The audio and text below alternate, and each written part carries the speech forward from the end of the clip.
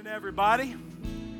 Good morning to our online audience. Can we welcome our online family church? So good to have you guys with us. If you would, comment where you are watching from. It's so cool.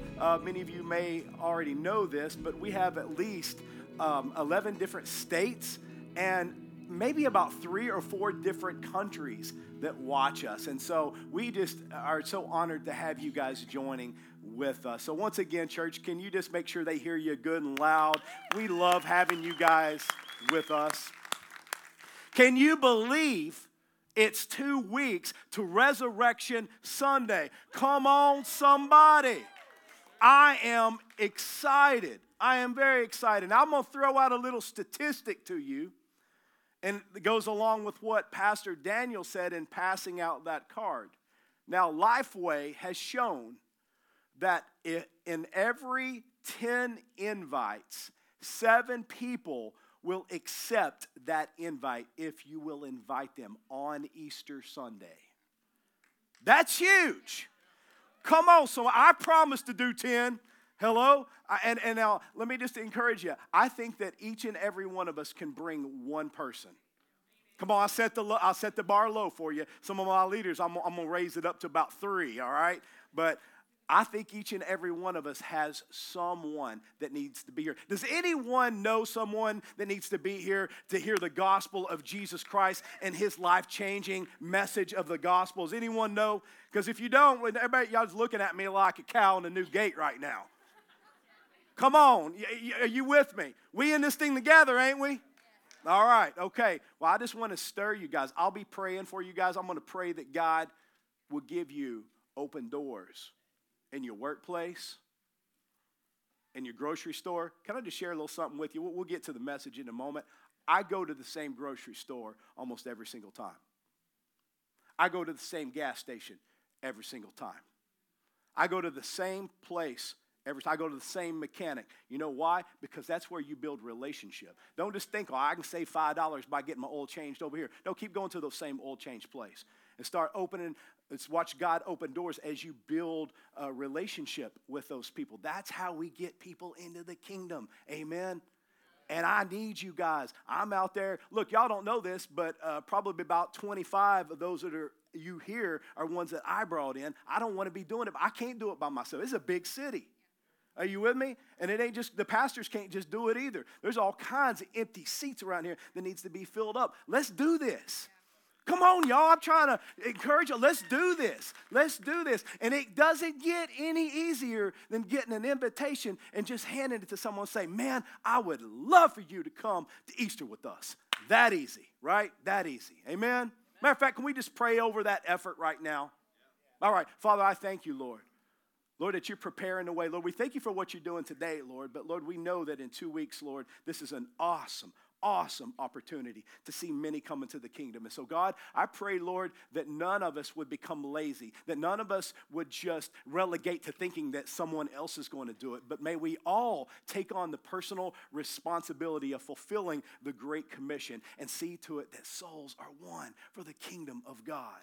And so, Lord, go before us now. Prepare those invitations. Prepare the hearts of those that will come, Lord, and that will be saved, and that, Lord, will be baptized, and that will get their names written in the Lamb's Book of Life. We thank you for it in Jesus' name. And all the church says, amen and amen. Isn't the Lord good? Yes. Amen. Well, hey, I want to dive right into our message today because, man, I've got a lot that I want to share with you. And let me just preface today's message by saying that today's message is mission critical. Now, what I mean by that is that it's imperative that we understand what we're going to be looking at today.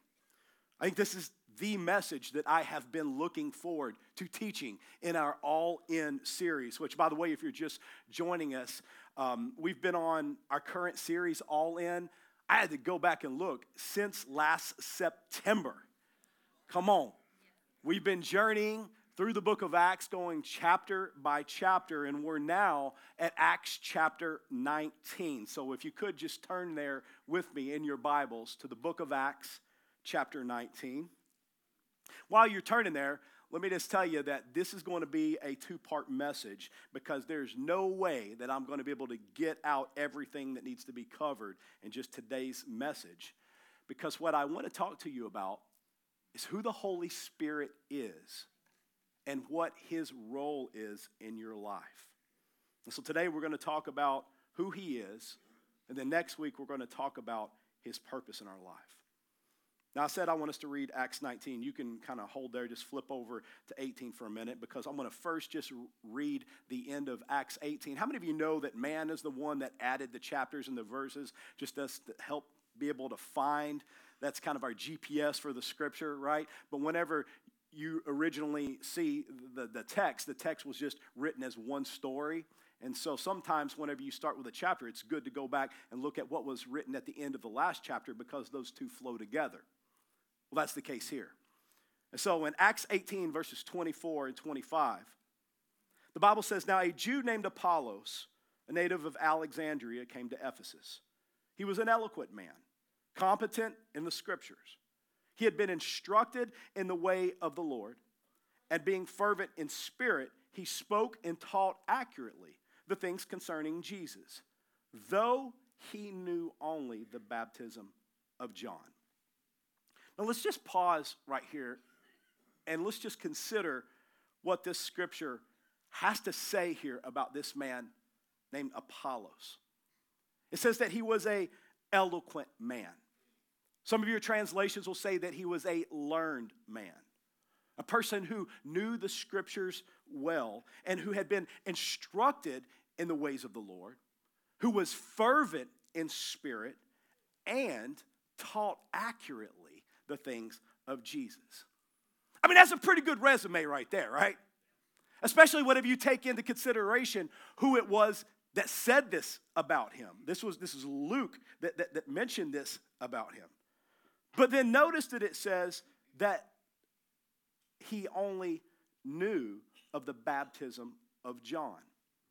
Now, I want you to make special note of this because I believe that today we have a lot of people who, like Apollos, they love God.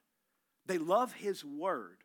And they've spent a good amount of time in it, yet there's something that they've yet to see. Let's read the next verse. In verse 26, it says, "He began to speak boldly in the synagogue. But when Priscilla and Aquila heard him, they took him aside." How many of you know that if you ever have to say something to someone, you don't stand up right in the middle of the congregation? Oh, I'm sorry, is it too early for that? But you pull them off to the side and you have a conversation with them. I don't know, I just got to put a little teaching out there because some people don't get it. Sorry. But it says he began to speak boldly in the synagogue. When Priscilla and Aquila heard him, they took him aside and explained to him the way of God more accurately. Now keep in mind, Paul had just spent an entire year and a half with Priscilla and Aquila. So they would have been well equipped to be able to explain to Apollos what it was that was missing. Now I want you to turn to your Bible to Acts 19. Acts 19, 1 through 7. "And it happened that while Apollos was at Corinth, Paul passed through the inland country and came to Ephesus. There he found some, what? Disciples. And he said to them, 'Did you receive the Holy Spirit when you what? Believed?'" So they're disciples, they're believers. "And they said, 'No, we have not even heard that there is a Holy Spirit.' And he said, 'Into what then were you baptized?' They said, 'Into John's baptism.' And Paul said, 'John baptized with the baptism of repentance, telling his people to believe into the one who is to come after him, that is Jesus. On hearing this, they were baptized in the name of the Lord Jesus. And when Paul had laid his hands on them, the Holy Spirit came on them, and they began speaking in tongues and prophesying. There were about 12 men in all." Now, if you remember, this is exactly what Jesus said would happen in Acts 1:5. We read this in the very first opening message of this series. Jesus said, "John baptized with water, but you will be baptized with the Holy Spirit." And then, of course, John the Baptist himself says, I baptize you with water for repentance. But the one who's coming after me, meaning Jesus, is more powerful than I am. I am not worthy to carry his sandals. He will baptize you with the Holy Spirit and fire. Now, I want us to dive into what we just read. In Acts 18, we read about this man named Apollos, who only knew about the baptism of John. And now here in Acts chapter 19, Paul comes across a group of Christians and he asks them, did you receive the Holy Spirit when you believed? Now keep in mind, this could have been maybe a couple of decades after Pentecost. So keep that in mind. And they said to him, no, we don't know anything about that. And the interesting thing is, I still find this to be the case 2,000 years later. There are Christians sitting in churches all over the world today that they know God, they're going to heaven, but they have never experienced the fullness of the Holy Spirit.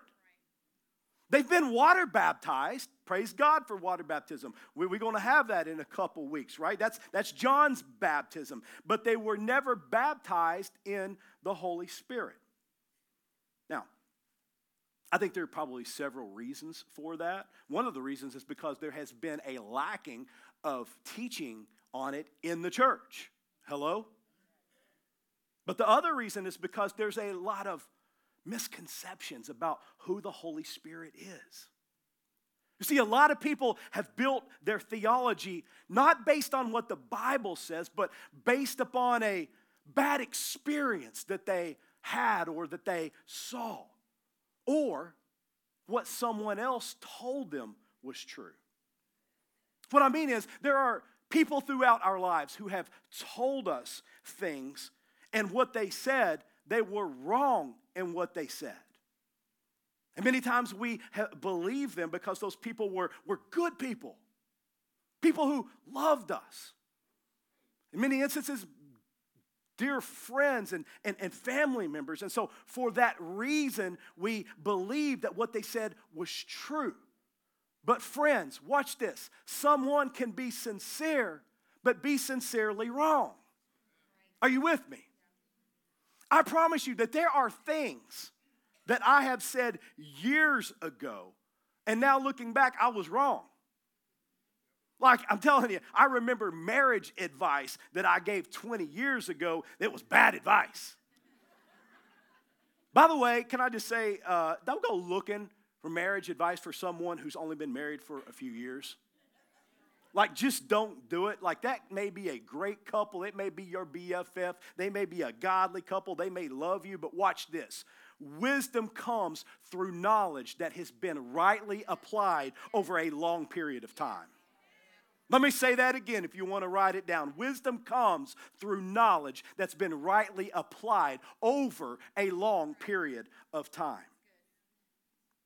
But another reason that a lot of people have a lot of misconceptions about the Holy Spirit is because they have had bad experiences that they've either had or that they've seen. They've seen eccentric personalities on TV talking about the Holy Spirit, and what they saw either scared them or confused them.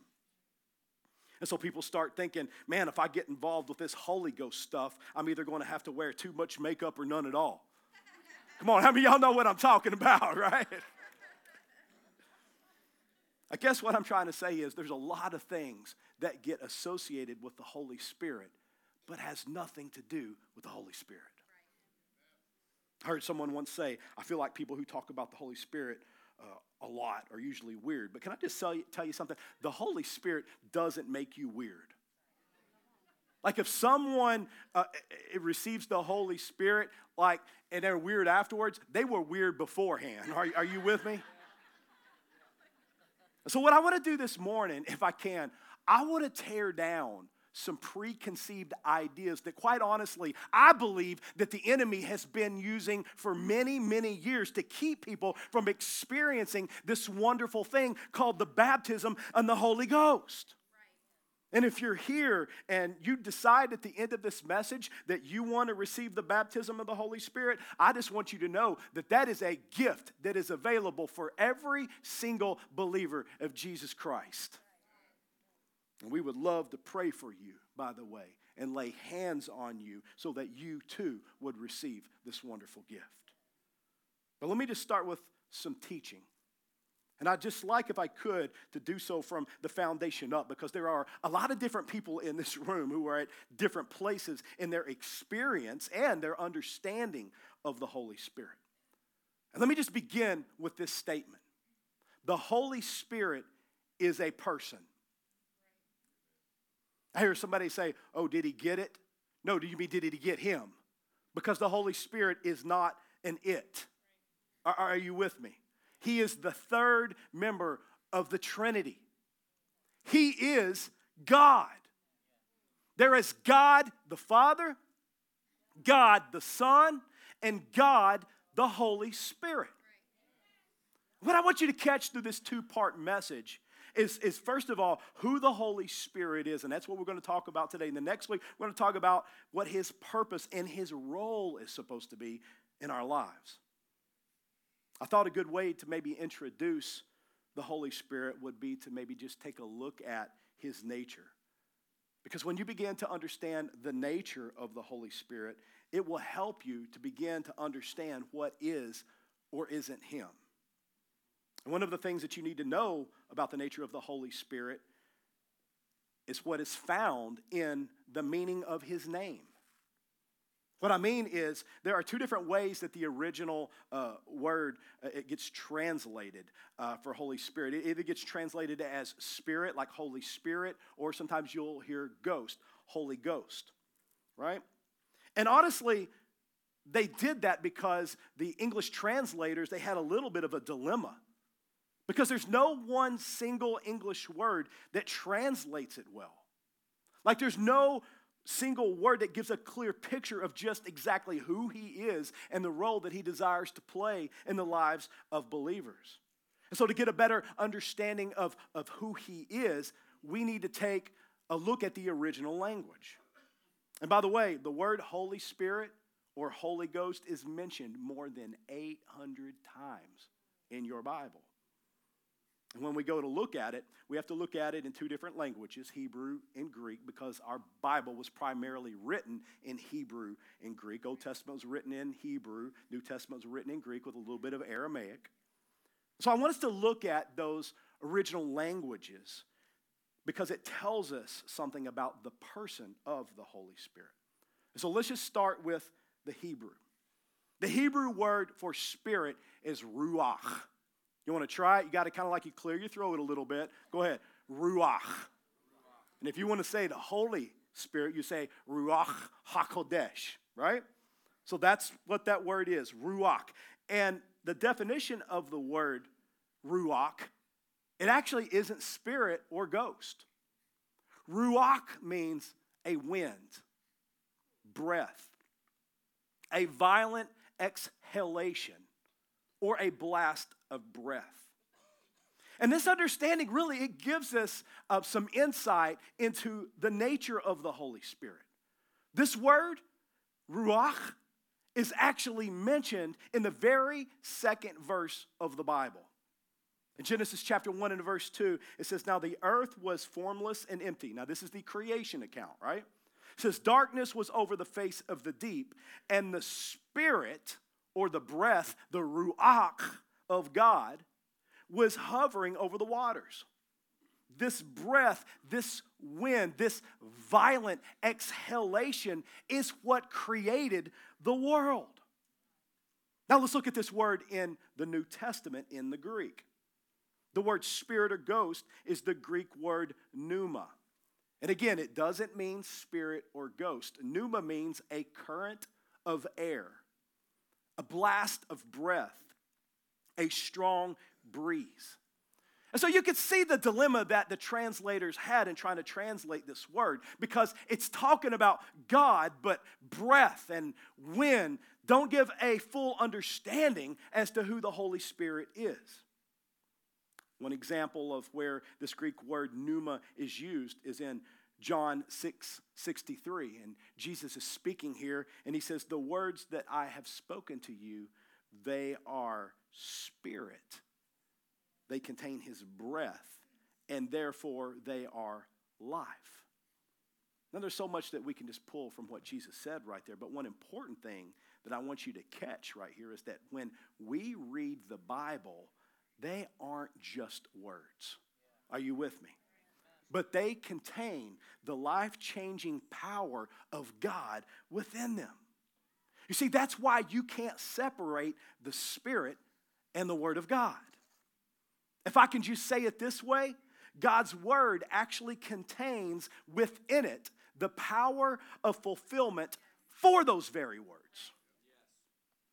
And that's what I want you to experience, so that your Christianity isn't something stale or something that's memorized or robotic.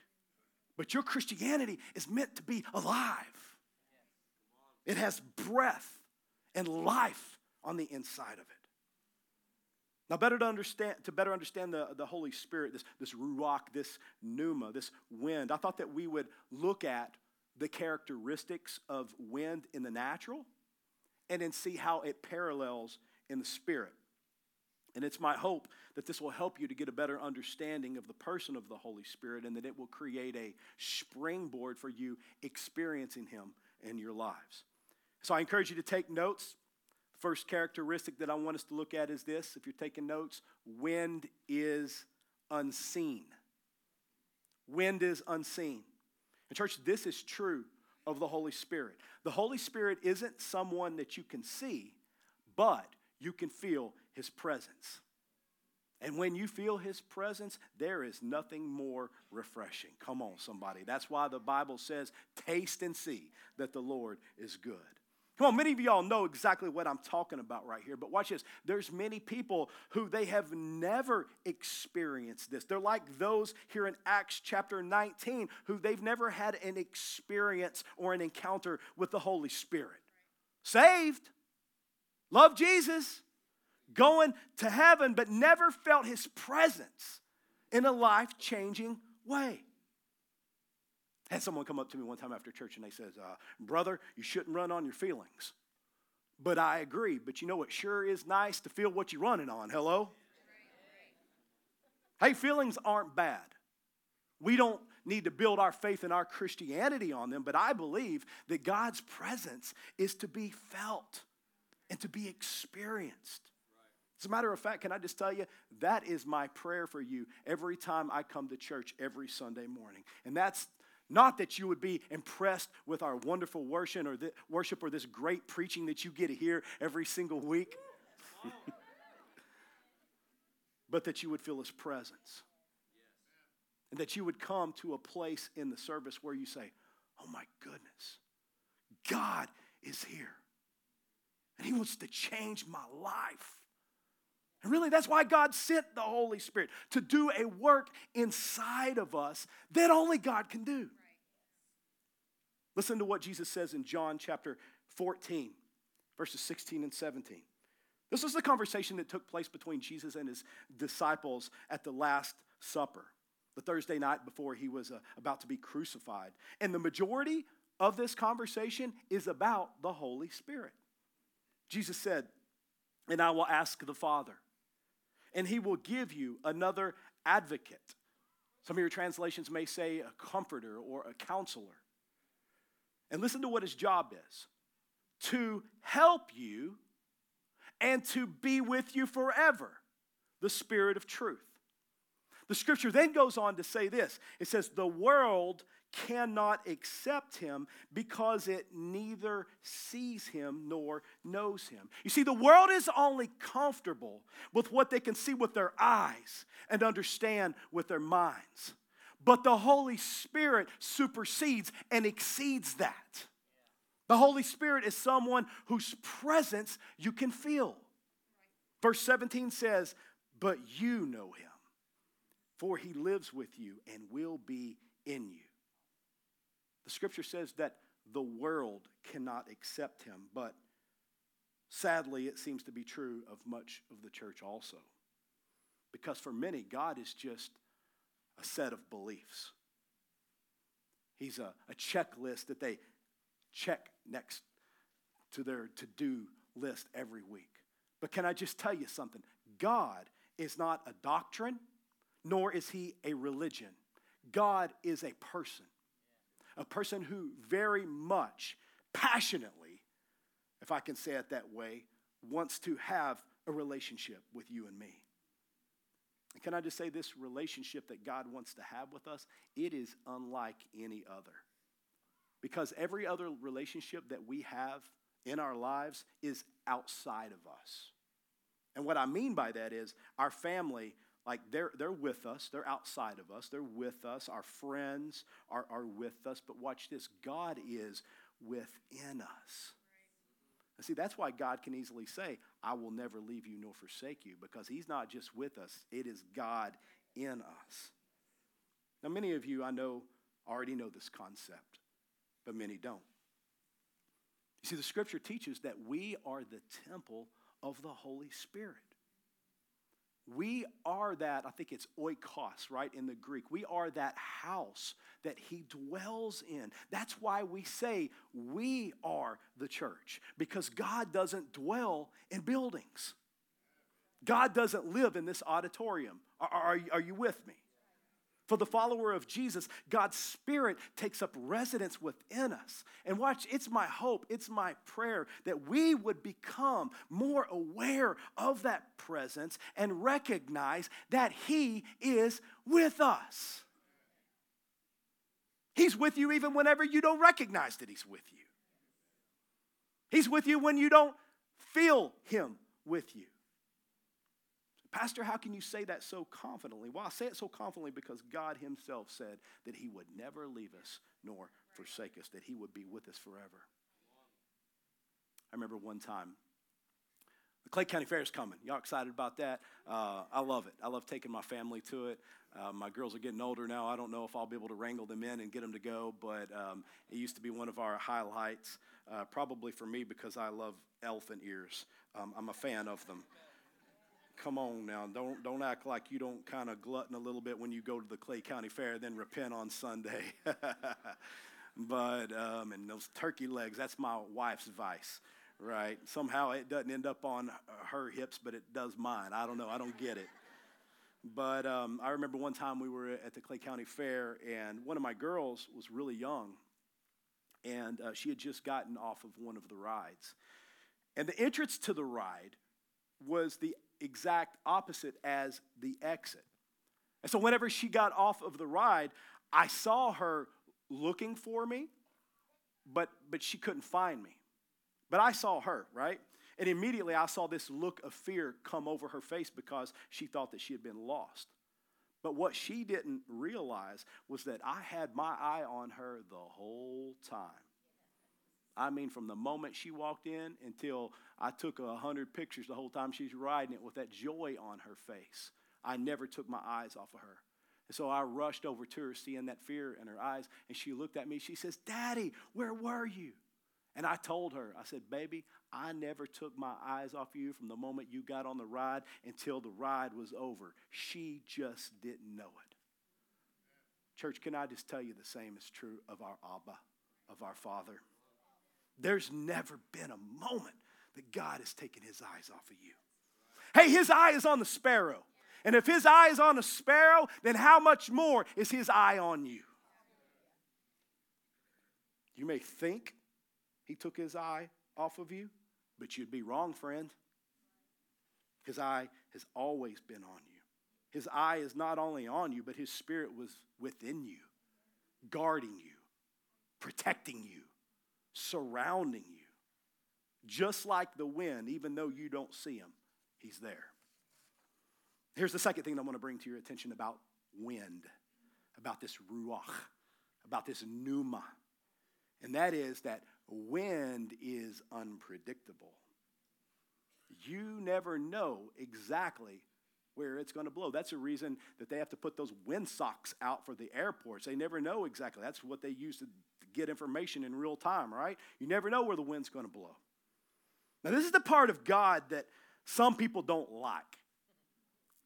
Are you with me? Because we want to put God in a box. We like it when he's predictable. I mean, we like a tucked in God, right? But this isn't who God is. God is constantly doing a new thing on the earth. And I believe that part of the reason is because God, if he did the same thing every single time, if he did that, we would start to worship the system rather than worship him. What I mean is, too often we have an experience with God, and then all of a sudden we make the experience holy rather than God holy. And we see this throughout history where God manifested his presence in a certain way, and then man began to box God into that experience. So people then began to experience, or to seek the experience rather than seeking God. But you know what then happens? Nothing happens. Because they're seeking an experience and not God. And then people get confused. And the reason why is because God wants to do something different, but they're still expecting him to move in the way that he's moved in the past. Church, this is where denominations come from. Are you with me? A person has an experience, or a group of persons have an experience, and pop comes a denomination. Now, are there some things about God that don't change? Absolutely. Without question, and we should stand strong on those things. As a matter of fact, as a group of believers here at Destiny Church, we have a statement of faith that we adhere to. And if you ever want to know what that is, you can go on our website, and it's right there. But while we have this very predictable structure among us, we also have this unpredictable nature of God that we embrace and actually welcome. Jesus said this in John 3:8. The wind, by the way, guess what Greek word that is right there? The pneuma, the wind blows wherever it pleases. You think God's trying to teach you something about the Holy Spirit? The pneuma, the wind, blows wherever it pleases. You hear its sound, but you cannot tell where it comes from or where it is going. So it is with everyone born of the Spirit.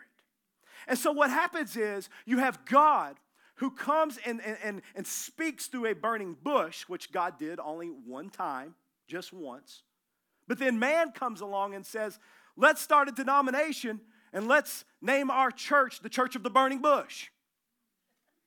And they tell people, if you haven't had God speak to you through a burning bush, then you've not heard God, because that's how God speaks. No, that's how God spoke that one time. But God is not limited to our experience, nor is he limited to how he has moved in the past. God is God, friends, and he cannot and he will not be controlled by the limitations that we place on him. If we tell God that we will only hear him if he speaks in a certain way, then we may never hear him. Hello? I had someone once say to me, well, God, you'd have to write it on the wall if you ever wanted me to do that. To which I'm like, really? Like, first of all, the person knew the context of when God did write it on the wall, King Belshazzar. They had never used that reference. But anytime we tell God that we'll only receive from him in a certain way, you can almost be assured that he's going to do it in another. There was one time whenever a group of people came up to Jesus and they brought their blind friend. And they didn't ask Jesus to heal him. They asked Jesus to lay his hands on them. Do that hand thing, Jesus, right? Now, that may not seem significant, but their request was that Jesus would do the same thing that he had done before. They were doing what man often does, and they were looking at the system. And what I love about Jesus and what he does in response is, instead of just laying his hands on the blind man, he spits in the dirt, makes mud out of it, and then rubs it on the man's eyes. And I believe that this act was Jesus saying, I want to heal this man, and I will, but don't put me in a box as to how I'm going to do it. Remember that time that this Roman centurion came to Jesus and asked him to go and to heal his servant? And Jesus said that he would. Jesus was even willing to go to his house, but the soldier says, Lord, I'm unworthy for you to come to my house. Just say the word and my servant will be healed. See, that soldier understood what faith was all about. He hadn't been indoctrinated with all the ways that man might expect God to heal. And because of his faith, Jesus commended him, saying that he hadn't seen such great faith in all of Israel.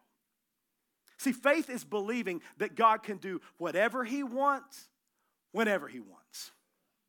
And I can tell you from experience that some of the greatest things I've seen God do, they weren't done in a worship service, a church service, a conference, or any other type of scheduled meeting. Why? Because God is unpredictable. We can't just tuck our God into something that our brain understands. As a matter of fact, I believe that God is bringing revival here to America, but it isn't going to be because we get all of our systems and our structures in order, but it's going to happen when we pursue the presence of God. And it's going to require us understanding that God is unpredictable. Like God may want to move in the middle of a birthday party. He may want to move right in the middle of your business deal. Hey, he may want to move while you're checking out your groceries and in your conversation with your cashier. He may prompt you to pray with your mechanic or with your barber. You say, well, Pastor, I've never seen God move like that before. That's because most people aren't even open to God moving in those ways. Let me ask you a very sincere question. When do you think that the Spirit of God wants to move? Better believe it. I hope you don't just think Sunday mornings. No, always. Now think about that. Do you believe that? How many of you believe that the Spirit of God wants to move not just on Sunday school, but on Monday school and Friday night school? And okay. Let's look at the third characteristics of wind that parallels with the Holy Spirit. And that is this: wind is powerful. Hello? Wind can generate electricity. It can sail a ship. It can destroy a city.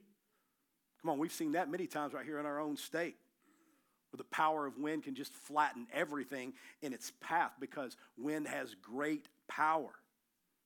Now, this is an important characteristic to understand about the Holy Spirit because many of you are facing something right now that is far beyond your ability to fix it.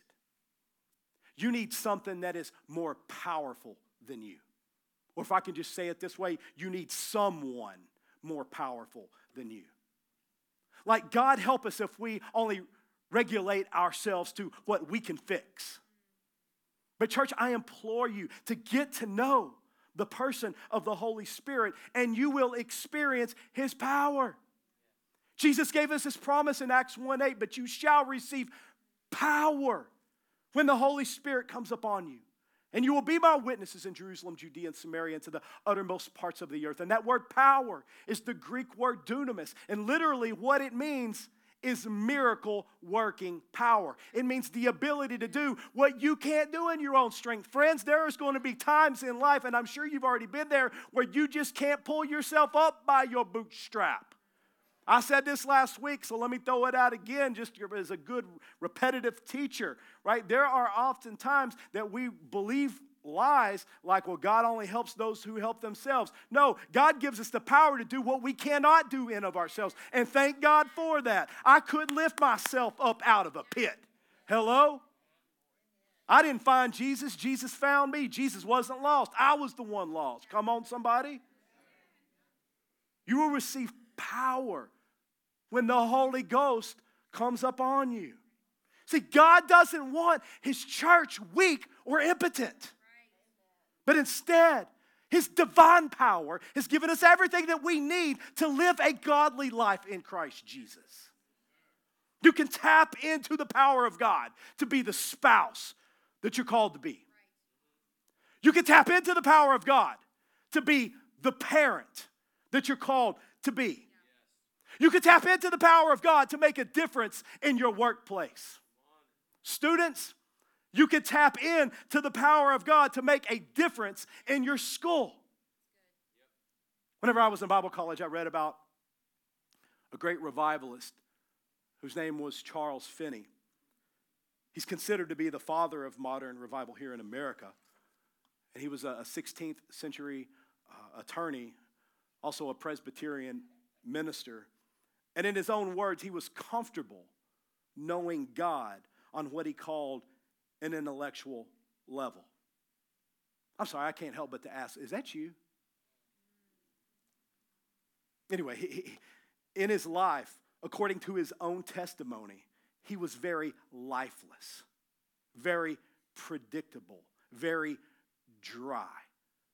I see these feeds show up in my social media where people talk about where they once were a Christian and now they're no longer a Christian, and they give all these explanations. And when I listen to them, it's because they were all up here.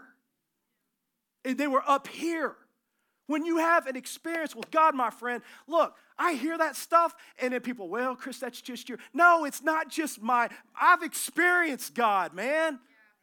A man with an experience is never at the mercy of a man with an argument.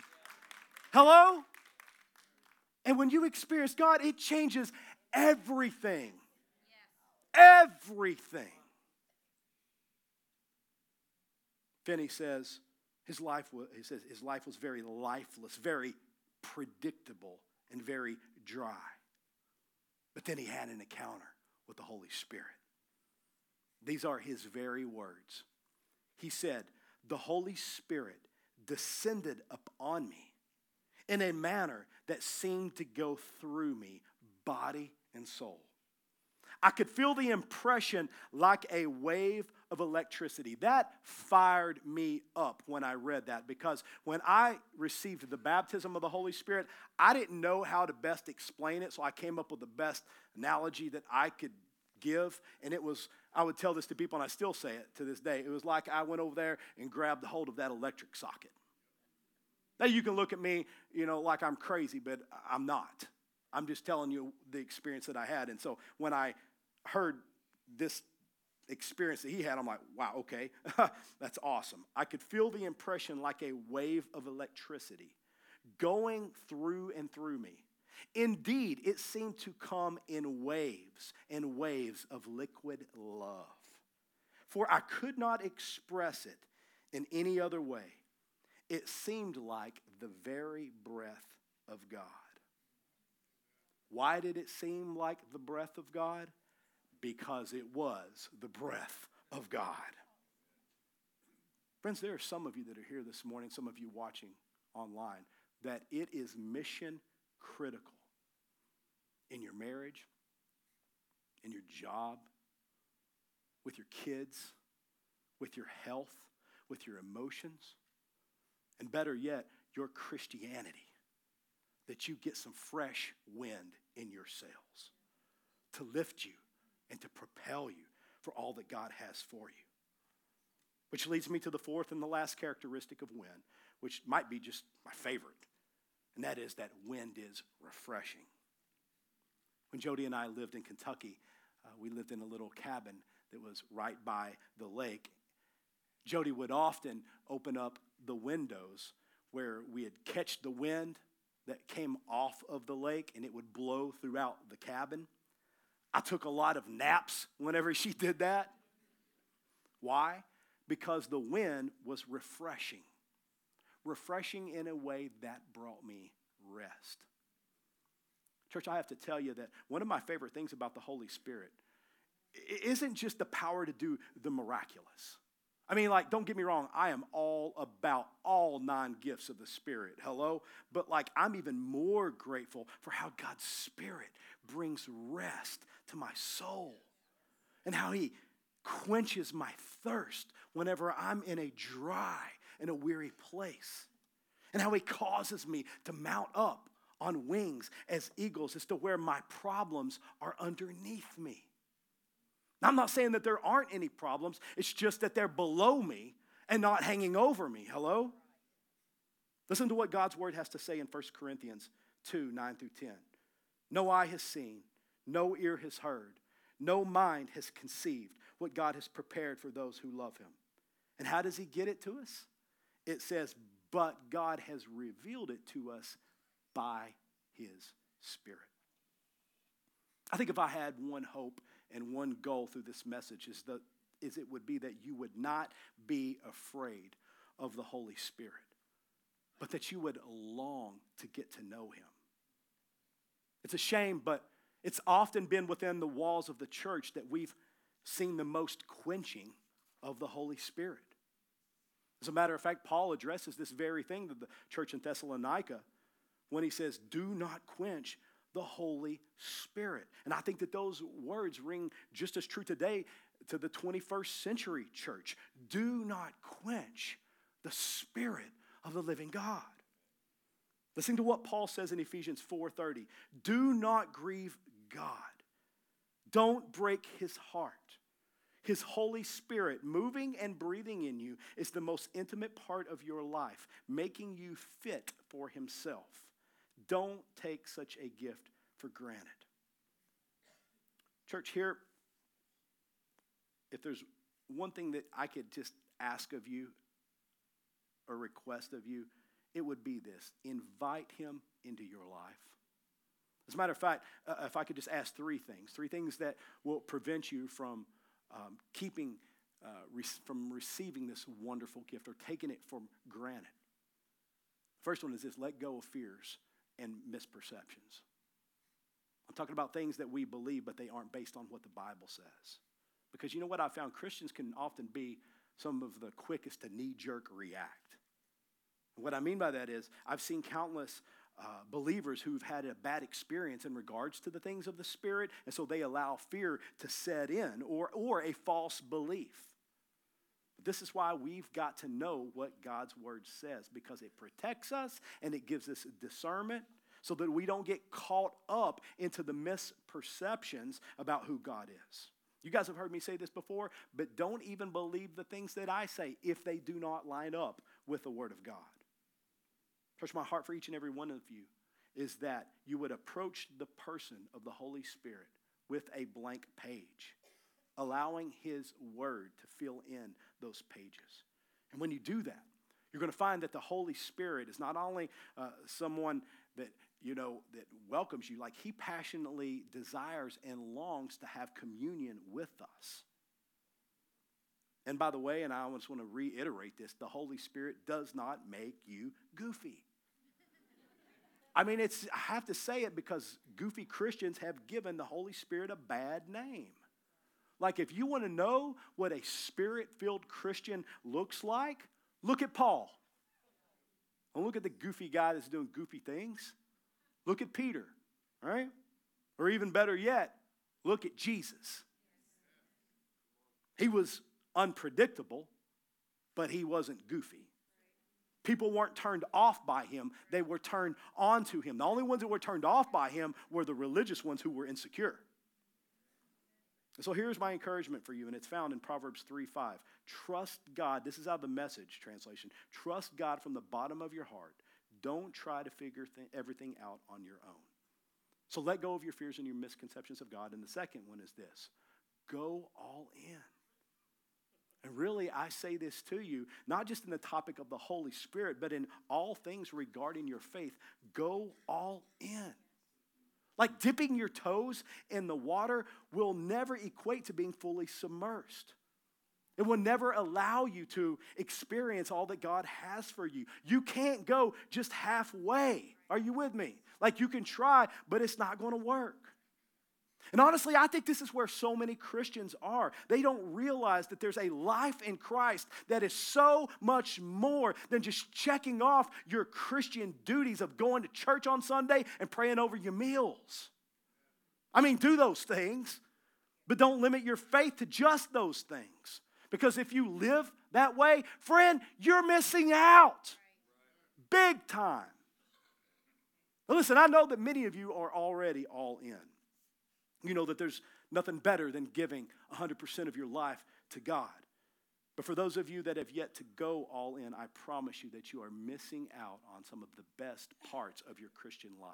Because the best parts, they're the ones where you've got God right in the center. Jeremiah 29:13 says, you will seek me and find me when you seek me with all your heart. Look at me for a minute, because I know there's some that you're still trying to grasp this. Some of you are like on board and you're like, amen. Some of you are like, I hear you, don't understand, doesn't make sense. I get it. I remember the time when I got on my knees.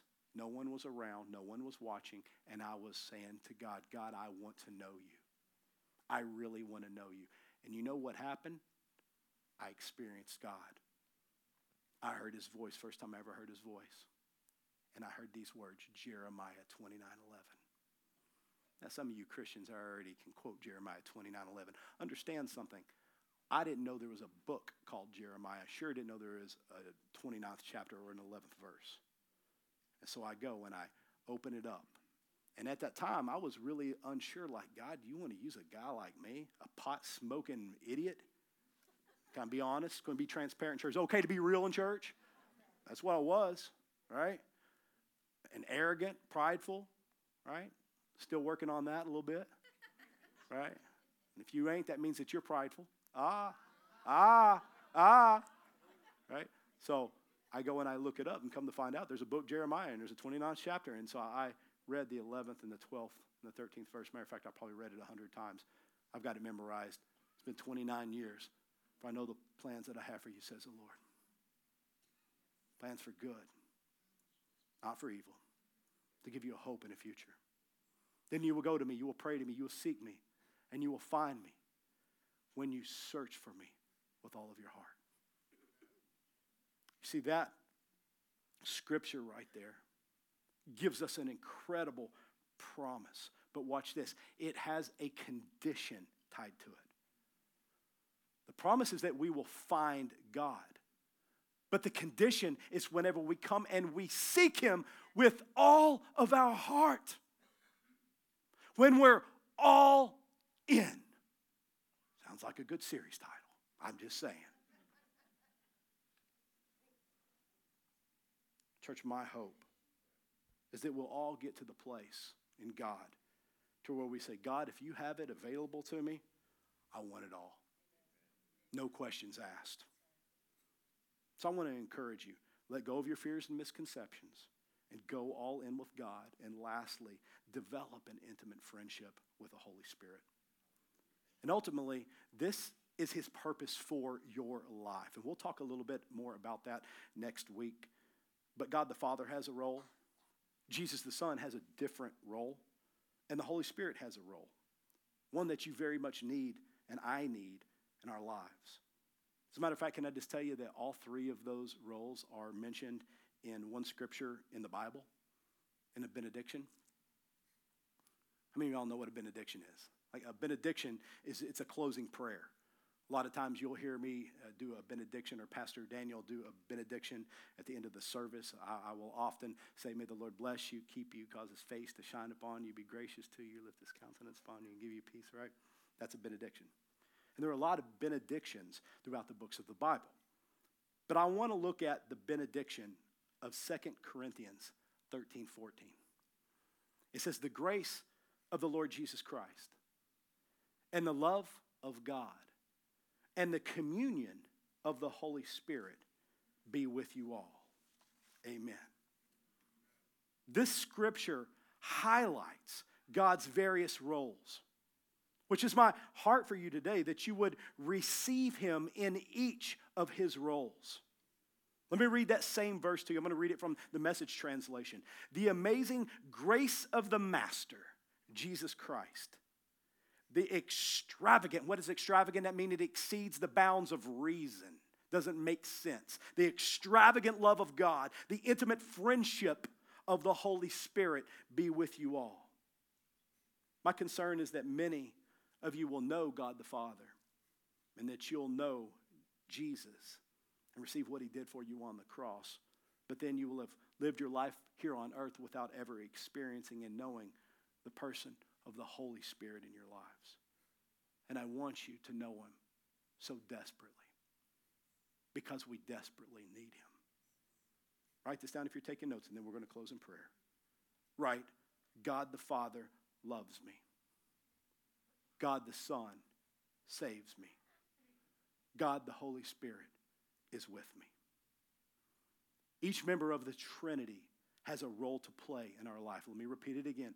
God the Father loves me. God the Son saves me. God the Holy Spirit is with me. Now I want to end in prayer based on those roles that we just read. I know that today we've been talking about God, the Holy Spirit. But some of you don't even realize that God loves you. I'm going to ask if you would just stand for just a moment with me. Stand quickly to your feet. But friend, God loves you. His love for you is not based on what you have done, be it good, be it bad. Did you catch that? It doesn't matter how many, you can't earn God's love, nor can you discount God's love based on the things that you have done. God loves you because he chose to love you. And God loved you so much that he sent his son to come and to save you. And friends, this is what we call the wonderful good news of the gospel, where God makes us righteous, means that he puts us in right standing with God so that our sins, that they will be thrown into the sea of forgetfulness. And so that we could have this wonderful relationship with God. And then we could receive the infilling of the Holy Spirit and the power to be his witnesses on this earth. But I just want to ask, before I pray and we go back into worship, who's here this morning and you are not in relationship with Jesus Christ? Maybe you've held to a form of theology, or maybe you've even believed rightly about Jesus in your mind, but you have never cried out to him, Jesus, have mercy on me. And friend, we all need the mercy of God, because Romans 3:23 teaches that all have sinned and fallen short of his glory. Jesus told us, he says, I am the way, the truth, and the life. No one goes to the Father but by me. The only way, friend, that you and I get to go to heaven is through faith in Jesus Christ, in the price that he paid at Calvary and on the cross. Are you with me? It was his shed blood that washes clean our sin. Though it is scarlet, he turns it as white as snow. And I just believe with all of my heart that there's somebody here and some people online that you're not in right standing with God. Maybe you've been going to church for years, but you have yet to be all in with him. And you would say, I want to be all in. I want to experience this life that we've been talking about today. I don't want to live some stale Christian life. I don't want to be robotic in my Christianity. But I want to know him, like really know him and have fellowship with him. If that's you, I'm just going to ask. I'm going to ask you to do this very thing. I'm not going to do the head bow and eyes closed thing. And here's why. Because if you're going to bow your head and close your eyes, no one's looking around, you're like, oh, I'm going to serve Jesus. Whoop, hope no one looks. Then what's that mean about your faith walk? So here's what I'm doing right now. I'm going to ask every head to be up and every eye to be open and everyone to be looking around. And I want to ask this question. Who would be bold enough to say, man, I know I can't save myself. I know that I need Jesus. And friend, let me tell you something. Every Christian in this room that has prayed this prayer, because I know that's many, right? They have done that at one point and said, I'm in. I was like, I'm in. I did them both. Like, I went all. If Jesus isn't your Lord, if he isn't the Lord of your life, if he isn't number one, and you want him to be number one, I want to pray with you right now. And I'm going to lead you in a prayer of surrender that says, Jesus, I'm all in. I want to serve you. I want to know you. I don't want to stick my toe in the water. I want to be all in, fully submersed. If that's you, would you put your hand up right now? Put it up. I'm going to pray with you. Whose hand's up? Raise your hands. Raise your hands if that's you. Yep. All right. Thank you. Praise God. Praise God. Who else?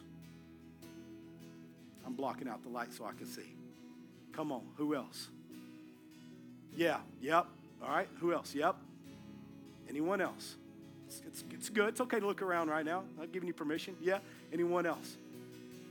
Those of you watching online, I feel compelled in my spirit that there's someone, I don't know if you're watching live or if you're watching this a little later on, but right now is the time for you, friend. It's the time for you to call out to God. And friend, He'll save you. He'll lift you up out of the pit, and He'll put your feet on a solid rock to stay. And the rock is Jesus. And so I want to ask you to join in with those that have raised their hand here today and that are going to confess, I'm all in to Jesus. We're going to pray this prayer to Jesus right now, because the Bible says that if we believe in our heart that He's Lord, confess with our mouth that He's Lord, believe in our heart that God raised Him from the dead, we will be saved. Hallelujah. Hallelujah. And so we're going to pray that prayer right now, especially those of you that raised your hand. Pray this from the bottom of your heart right now. Pray, Lord Jesus. Pray it out loud. Lord Jesus, I confess my need for a Savior.